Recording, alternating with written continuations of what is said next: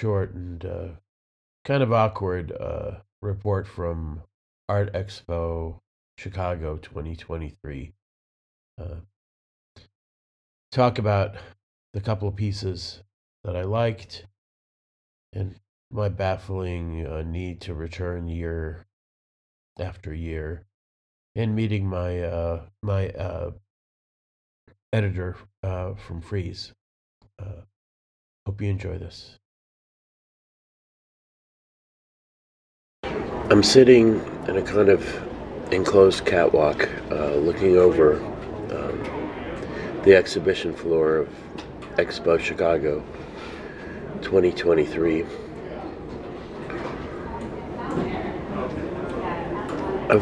I've lost count of how many of these fairs I've been to. The first one I went to was probably sometime in the early 90s, while I was still in art school, maybe a little bit later.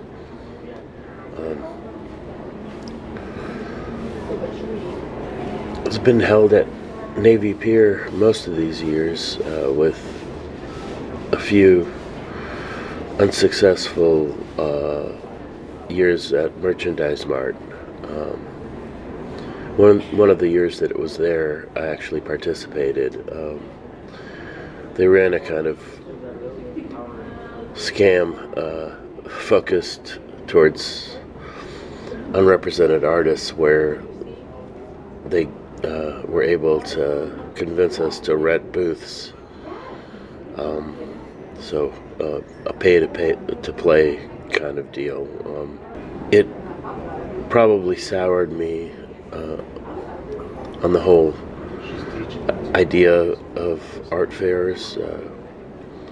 Not that I had too many positive associations with the things to begin with, but year over year I keep coming back, and most of those years I tell myself that this is the last time, and then I break my promise. There are constants that repeat every single time. I never like more than 4 or 5 pieces out of the thousands on display. I hardly ever look at anything that's not drawn or painted by the human hand. I almost always run into at least a couple of people I know. It's inevitable, being involved in art, even on the periphery, as I have here in Chicago for over 30 years. As I've said many times, and to varied reactions, Expo Chicago is my personal Yom Kippur. It's a chance every year to reflect on the mistakes I've made, to compare myself to an industry that has little use for me, but that is, at least on the face of it, concentrated on the thing that I've given my life to. It's a baffling ritual, but I guess most rituals are. I suppose the big wrinkle this year is that I got to meet my new editor at the Freeze, Lisa Yin Zhang, who came in from New York to the fair for the very first time. And because she was here, I spent over 2 hours walking around the place, with a couple of breaks for a glass of wine and for her to go outside to vape. But other than that, I followed her itinerary. Her job was to stop in and introduce herself to a list of gallery runners and basically more or less encouraged them to place ads with her magazine. While she did this, I would kind of edge away and stare at the ceiling, waiting for it to be over, and then we'd resume our stroll. Uh, I enjoyed meeting her very much. I suspected from our email exchanges that she was young, but I didn't realize how young she was. I don't think Lisa's out of her mid-20s. Maybe she's 24, 25. It seemed even younger. It's fascinating to see a giant enterprise like this through her eyes, and I think she enjoyed her time with me as much as I with her. Very interested in what a young person makes of the art world and the reasons for their getting involved.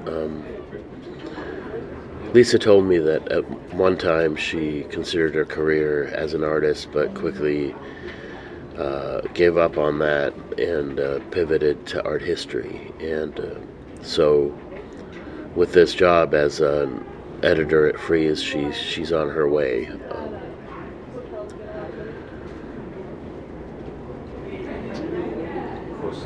I took her to the one piece of art that I had noticed before we'd met up, the one thing that engaged my eye, which was a Lee Krasner oil-on-paper still life from 1938 at the Kasman Gallery. And I think she liked it as well, although I don't really know her aesthetic tastes very well yet. We haven't known each other very long. I've written 2 pieces for her, and we're still feeling each other out, I think. But I was happy to return to look at the Krasner and to wonder on closer inspection how it even exists anymore, because it's an oil painting on unprimed paper. Coming up close to it, you see the kind of ring, the telltale ring of oil separating and starting to eat through. But this is a painting that is coming up on 90 years old, and it's still intact, which means that it was stored carefully in a dark closet somewhere, without doubt. I left the festival hall because there was a talk starting in one of the conference rooms near where I was sitting. Not too many quiet spots to be found, and a lot of people all over the place. Anyhow, I was talking about my one discovery at the fair, an artist I'd never heard of, named Dorothy Antoinette LaSalle, who was born in Nebraska in 1901 and died in Texas in 2002. Her work was exhibited by a gallery from Houston that I wasn't familiar with either. It's difficult to define exactly what drew me to these pieces. They're definitely sort of in the mid-century modern tradition, and the gallery owner came over and told me that LaSalle had studied with Hans Hofmann in the 40s, and that made a lot of sense. The pieces I kept going back to were made out of circles and kind of bisected, punctured, and subdivided wedges and slices. Really sort of reduced, but still retaining the human touch and definitely relating to the European modernist, post-impressionist tradition that Hoffman was so responsible for popularizing in America through the decades of students that studied with him, not to mention his own paintings. But it's rarer and rarer these days that I can find a new artist that sparks some kind of interest, and LaSalle was one that I'll have to be digging into some more.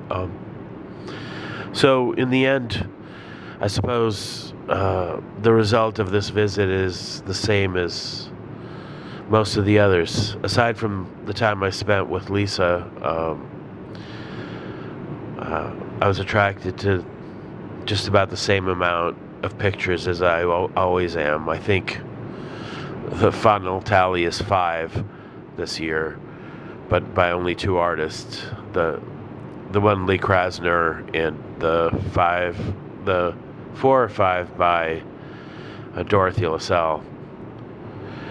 Both students of Hoffman, both working in the middle to last half of the 20th century. I guess maybe I'm living in the past. But I'm glad I spent the time. I'm glad I came. I don't regret it.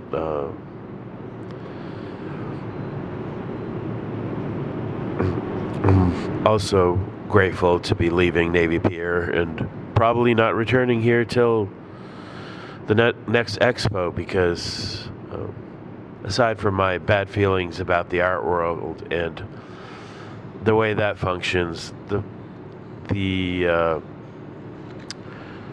prospect of visiting Navy Pier as a longtime Chicagoan is not a happy one for any of us. So till next year.